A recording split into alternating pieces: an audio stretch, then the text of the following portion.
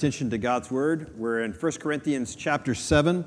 The scripture is printed on the wall behind me as well as in your bulletin, and as has been our practice, we're going to read this aloud together. So if you could find that with me. 3, 2, 1. Now as a concession, not a command, I say this. I wish that all were as I myself am, but each one has his own gift from God, one of one kind and one of another. To the unmarried and the widows, I say it is good for them to remain single as I am. But if they cannot exercise self-control, they should marry. For it is better to marry than to burn with passion. Only let each person lead the life that the Lord has assigned to him and to which God has called him. This is my rule in all the churches. Now concerning the betrothed, I have no command from the Lord, but I give my judgment as one who by the Lord's mercy is trustworthy. I think that in view of the present distress, it is good for a person to remain as he is. Are you bound to a wife? Do not seek to be free. Are you free from a wife? Do not seek a wife. But if you do marry, you have not sinned. And if a betrothed woman marries, she has not sinned. Yet those who marry will have worldly troubles, and I would spare you that. This is what I mean, brothers. The appointed time has grown very short. From now on, let those who have wives live as if they had none, and let those who mourn as though they were not mourning, and those who rejoice as though they were not rejoicing, and those who buy as had no goods. The word of the Lord. Thanks be to God. So, if you are just joining us this morning, we are in a 6-week sermon series on singleness, on being single in the church. We're calling it Single Like Jesus. And I know that nobody except for me is excited about this series. And yet, I think this is so needed. Because I think that no one talks about this stuff. Not really. I mean, you look in our culture, in a broader culture, the one person who I find the one authority talking about this is Beyonce Knowles, you know, dun, dun, dun, dun, dun, dun. Right? Like, you know, I mean, all the single ladies, all the single ladies, all the single ladies, all the single ladies, all the single ladies, all the single ladies, put your hands up, right? Like, I mean, it's a great song, but not very informative. I also find that the broader church doesn't talk about being single very much. We don't know what to do with single people. The reality is that almost 49%, we talked about this last week, almost 49% of adults in the United States are unmarried. That's a huge number. And yet, how many of you have ever heard more than one sermon, show of hands, on the single life? That's what I thought, right? The main message you get in the church is don't have sex outside of marriage. That's about it. And that's not enough. If 49% of our culture is unmarried, and if in the Bible Belt we think we treat being single as weird and married as normal, then single people are a huge percentage of our mission field, and we are not equipped to think about that.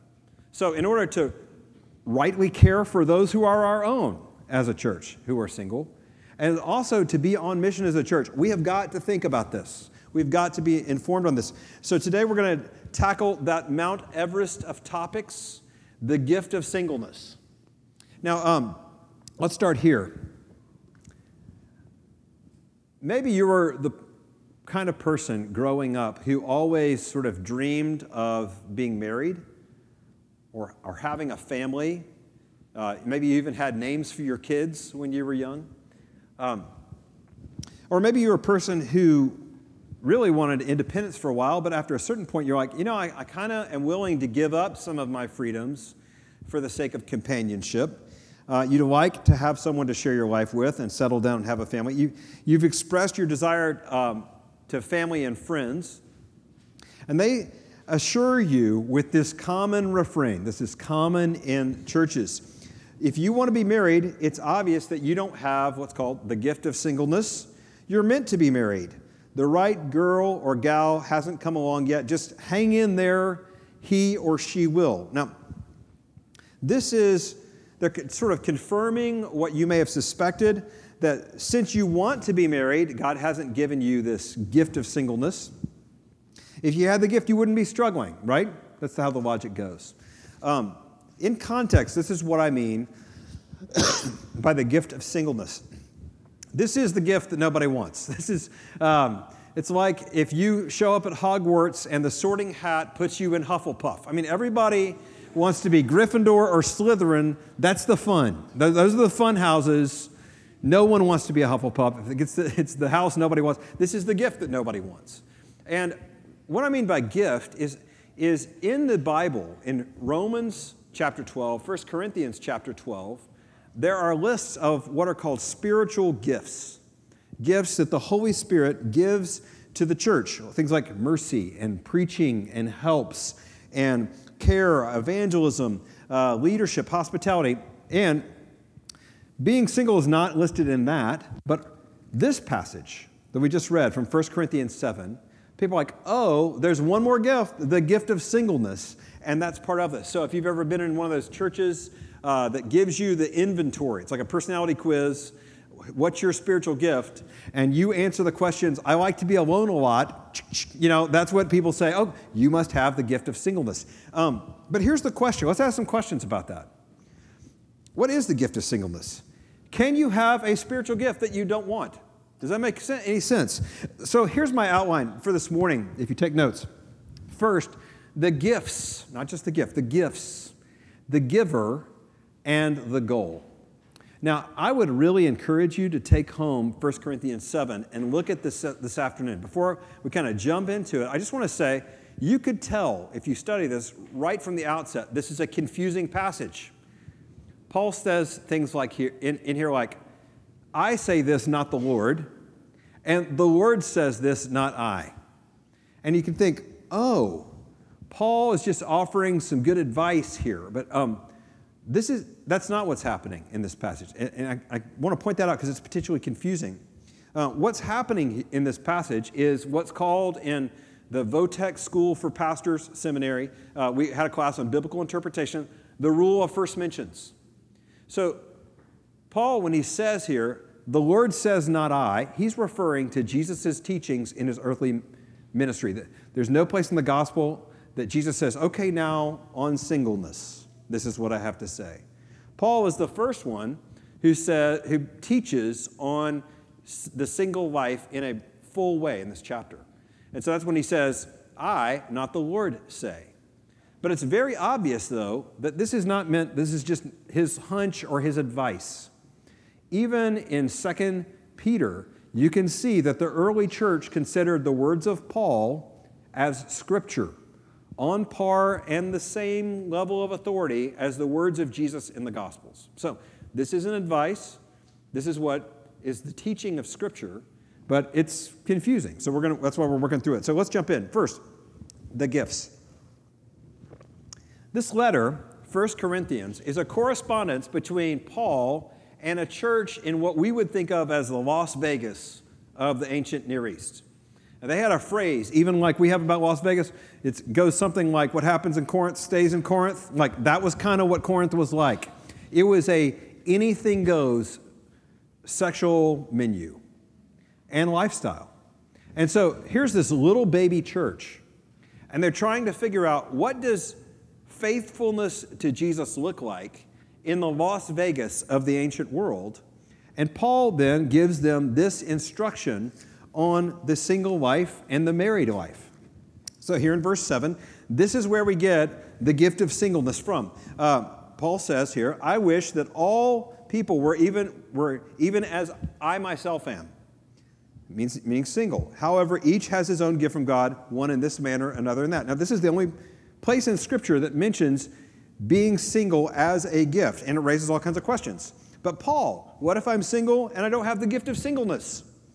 Where does that leave me? Does God want me to be unhappy for forever? And I just want to remind you of something that actually kind of flows against a way a lot of people think of Paul. Paul is the apostle of joy. A lot of people think of Paul as some masochistic killjoy. Nothing could be further from the truth. He wrote the single most joyful book In the context of prison circumstances, the book of Philippians, I highly recommend it, that's on the subject of joy. This is not a man who's like waiting in the winter of unrequited sexual celibacy for some springtime of marriage to happen to him. This is a man who had lots of friends. Read the letters of the New Testament. All these people he greets. He had a friend in every city. He is an apostle filled, ebullient is how I would describe this, ebullient joy that comes out of his letters. This is not a man who, even in the midst of his sufferings, was like, I'm just stuck by God. This is a man who found deep, deep joy. And so he means it here when he says it's a gift. In verse 8, he even calls the single life beautiful. That's who's writing this. But what is the gift? See, many Christians, I think, have taken the idea of the gift of singleness to sort of describe some special capacity that God gives to you to be able to endure a life without marriage. Let's call it a superpower. And like a superpower, superpowers are special because they're abnormal. So the gift of singleness, abnormal, and that's sort of part of the appeal of superheroes, right? Superheroes are sort of set apart from the rest of us for a special task. So the logic goes this way. If I'm single, I should have the gift, this superpower of singleness that enables me to be happy and content in that space. And so what happens? What's the result of that? Think about the implications of that. If being single requires a special superpower to survive in, it must be really terrible. That's the implication of that. But think with me. You can tell something is kind of off there in that interpretation. I mean, you don't hear the same logic applied to marriage. Like I'm married, but I don't think I have the gift of marriedness. Some people are like, yeah, I sort of wonder if that is me. But think, if there is a gift of singleness which enables only those with the special powers to endure in that space, there's no reason that there shouldn't be a gift of marriage that allows only those with the gift of marriedness to be able to thrive in that space. And we find nothing like that in the Bible. Instead, look, the term gift here does refer to being single, but not in terms of a special superpower. He's not talking about spiritual empowerment for ministry or a status in life. Rather, he's talking about the circumstance. Whatever your relationship status is on your social media of choice, that is the gift. That's what he's saying. The circumstance is the gift. See, if you looked over from 1 Corinthians 7, over a couple pages to 1 Corinthians 12, where he talks about the gifts, he says, these are gifts, spiritual gifts, helps, teaching, compassion, hospitality. All these things are given to individuals in the church for the building up of the church. All these things every Christian is given and should be exercising for the building up of the church. Do you see how the gift of singleness doesn't fit in that? There's no such thing as singling, except for in baseball. Okay, thanks. So like two of you got that, right? Singleness is not some spirit-empowered function. Instead, married people are to use their spiritual gifts for the building up of the church. Single people are to use their spiritual gifts for the building up of the church.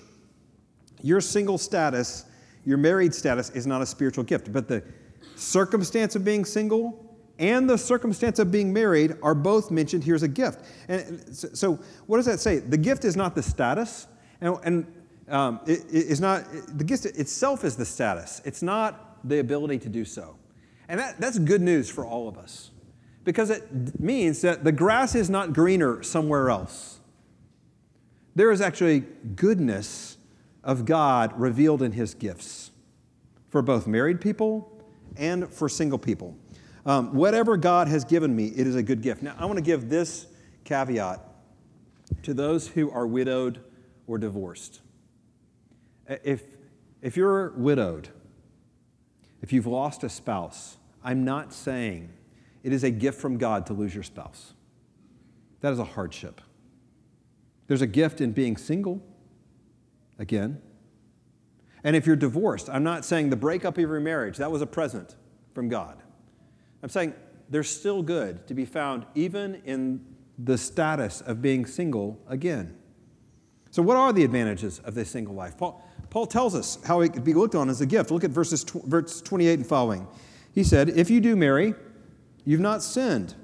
If a betrothed woman marries, she has not sinned. Yet those who are married will have worldly troubles, and I would spare you that. I mean, isn't that crazy? Paul is saying, hey, marriage is going to be a lot of trouble, and singles, I would spare you that. And a lot of married people under the breath just said, amen. That is really actually true. Do you know that in the Eastern Orthodox branch of the church, when a couple gets married, at the wedding ceremony, they give the groom and the bride a crown. And they put on their crowns as they say their vows. And the crowns are not what we think of as crowns. They're not gold or silver. They are martyrs' crowns with deep symbolism that to be married is to say, I am dying to myself to serve you every day. That's what marriage is. Because being married means that. And that's a far cry. I mean, isn't that a far cry from what I talked about last week, where in the church we sort of assume marriage good, being single bad? No. Both good, both hard. And we didn't print this. I should have printed this. Verse 32 and following, Paul goes on. He says, I want you to be free from anxieties. The unmarried man is anxious about the things of the Lord, how to please the Lord. But the married man is anxious about worldly things, how to please his wife, and his interests are divided. And the unmarried or betrothed woman is anxious about things of the Lord, how to be holy in body and spirit. But the married woman is anxious about worldly things, how to please her husband. I say this for your own benefit, not to lay any restraint upon you, but to promote good order and to secure your undivided devotion to the Lord. Again, here Paul lays out, here are the things about being married. There are a whole host of things that you take on when you say those vows. It's for better or for worse. It's for sicker and for poorer. It's in sickness and in health. It's, I know your sin struggles, and I'm attaching myself to another sinner with particular sin struggles. I'm owning those things. So he's saying there's a lot of anxiety that you take on in being a parent. Now, being married. And you take that in parenting and you just put an exponential number behind that. So you got 2 kids, might as well just put a little 2 just like multiplier, and then 3 or 6, right? It's just like exponential anxieties in addition to pleasing the Lord. He says one of the benefits of the life of being single is undivided focus on pleasing the Lord. You have opportunity to be able to be more focused in different ways. Now, some people in the church think, our singles, they have lots more time. That is not true. They got to do all the stuff that every other adult has to do. Sometimes people think, that means single people, they have a lot more money than the rest. That's not true either. That's not necessarily true. But if you're single, you do have this advantage, undivided in heart and in mind. You're freed up to serve the Lord. So the question for us this morning is not, do you have the gift of singleness? If you're married, you have the gift of marriage for now. If you're single, you have the gift of singleness for today. The question is, what are you doing with your gifts? What are you doing with the gifts that God has given you? Now, let me ask this. What happens when we misunderstand gifts as spiritual power versus the circumstance? I'll tell you, a lot of bad things happen as a result. One, it implies that being single is easy. That somehow God will, if we confuse, we think the gift of singleness is a superpower, then we assume that God should bring my desires in line with my status. But let me ask you married people, does God always bring your desires in line with your status? Or is it hard to be faithful? It's hard, right? That's a false reality. Second, it idealizes marriage and can lead to undue pressure to get married. It pushes some people into marriage because we view marriage as some kind of loneliness lottery for the lucky. And We're going to tackle that more in weeks to come, but that is not good. People should get married because they're ready to put on the crown. They're saying, I am willing to pick up and put on the crown, the dying to myself. I'm ready to do that. Third, it encourages bitterness rather than contentment. Fourth, it unwittingly permits disobedience.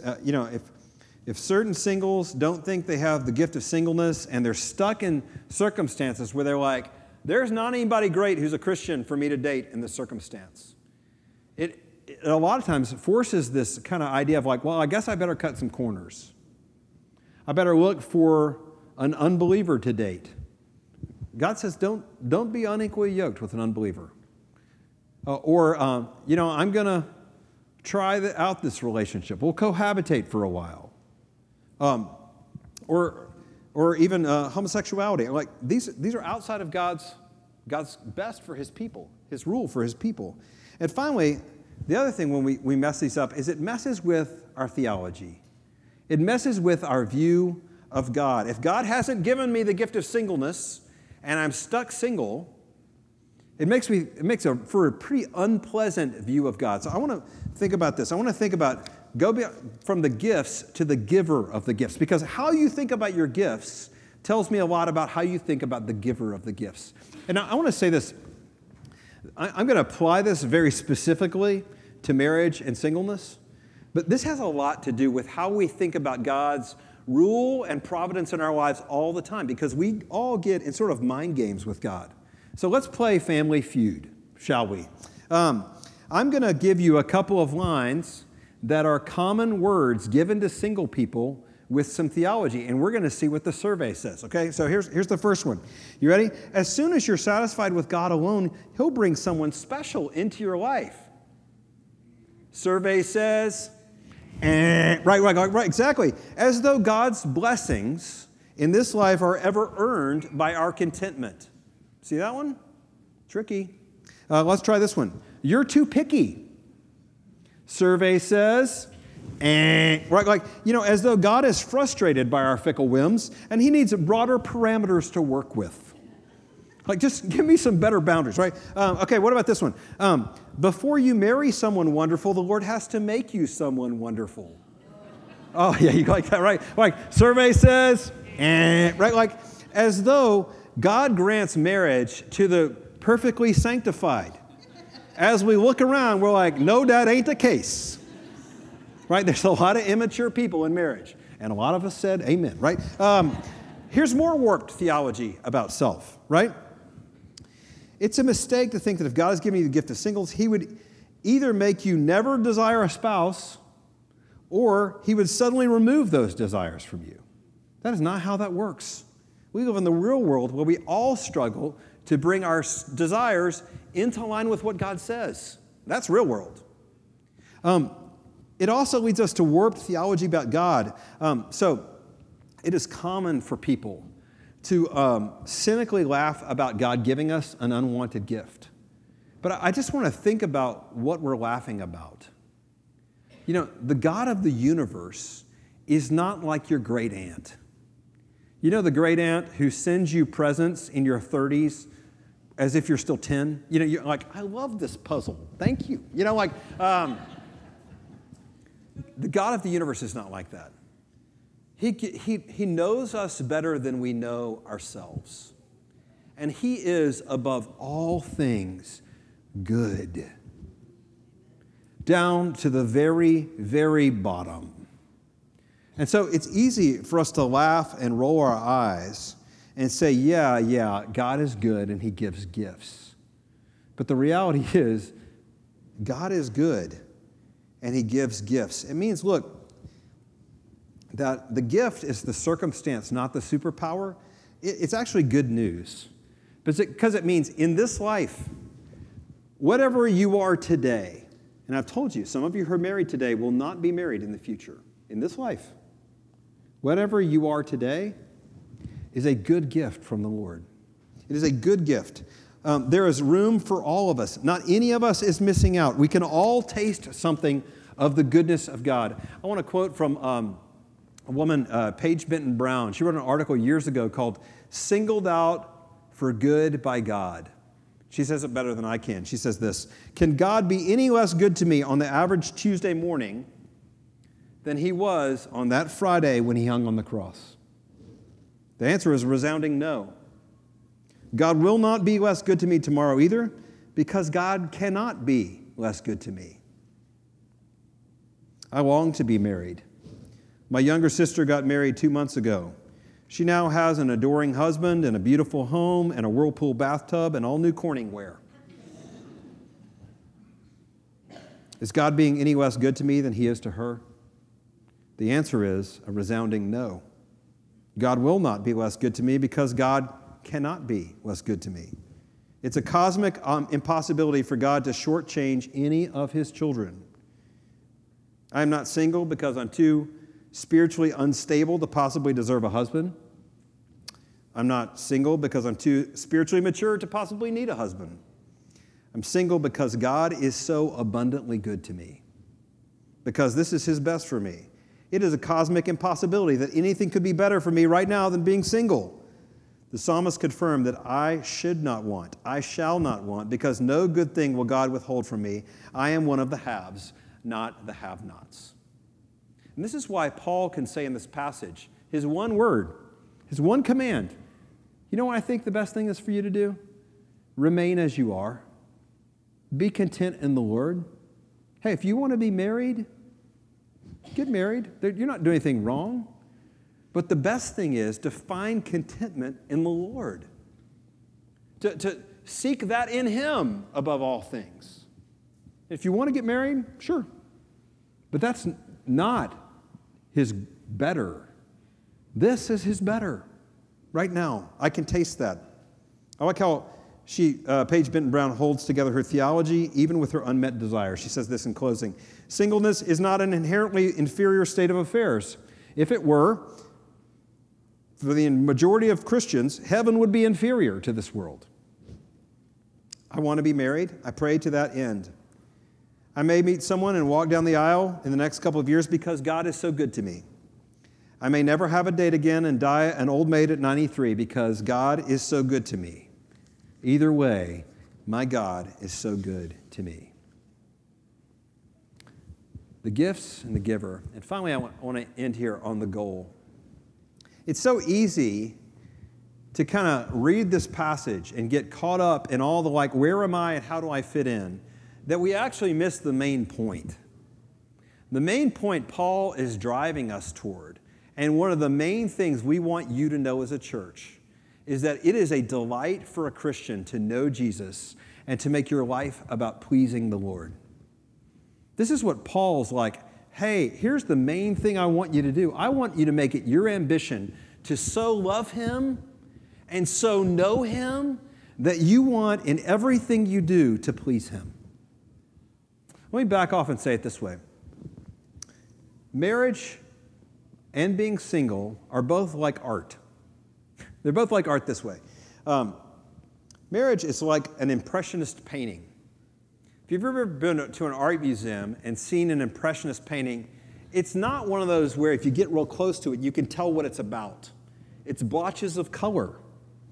And yet, if you stand back from the painting 3 or 4 feet, let's take Monet's Water Lilies or his Garden in Giverny, right? You look at one of these paintings, step back from it, and it's this incredible picture of this garden, these water lilies with all kinds of vibrant colors and light in them. Marriage is like that. If you've ever been to a wedding, we talk about this a lot at weddings. Ephesians 5 in particular tells us this, that marriage is like art that shows off the relationship between God and his people, that Jesus is the great lover, and that you and I, we are made to be collectively his bride. And that's much of the purpose of marriage, is to hold up for us this impressionist painting. Again, you get too close to it, it doesn't all line up. But from far away, this is what it's meant to show us. Art. This is what God's purpose is. But here's what we miss a lot of times, because we don't have ceremonies for single people. That the single life is also art. It's not a painting, it's more like a drama. Think of some of the best playwrights ever, or some of your favorite theater performances ever. I mean, Shakespeare right here. Some of you are like, no. Lin-Manuel Miranda, I'll give you that. Okay, all right. But in each of those cases, there are actors who get up on stage and play a part to communicate something. And again, you can study the script and like get down to the nitty-gritty details and you can miss this. But if you step back and you watch the performance itself tells you something. It communicates a story. And here's the story God is telling through singleness, is that every person is made to enjoy and please Him. Like undivided, undiluted desire to live for and please Him. You know, this is one of the many reasons that if you're single, we need you in our church. This is why we don't segregate into the married groups and the single group. Because we need these pictures. We all need the art. We all need those pictures for us. The impressionist paintings that says, this is what we collectively, this is the kind of lover God is for us. And we also need those dramas that say, you are made to please Him. Is that your goal? Brothers and sisters, this is where I want to lead all of us this morning. Do you love Him? I mean, do you love Jesus? Do you know Him? If you know Him and love Him, do you want to please Him? This is the great picture that's being held up for us. This is one of the great things we receive from the Lord. Doesn't mean it's not hard. Doesn't mean it's easy. Doesn't mean it doesn't cost. All life with Jesus costs. But life with Him is like nothing else. Let's pray together. Father, these are hard words, and for many, heavy words this morning. Lord, I saw lots of tears last week. I know this is painful for many people. And yet, Lord, I thank you of how much you love your church, that you give gifts, that you're good, that you never abandon us, that you're not a great aunt. Lord, teach us what it means to love you and to please you. We pray these things in Jesus' name. Amen.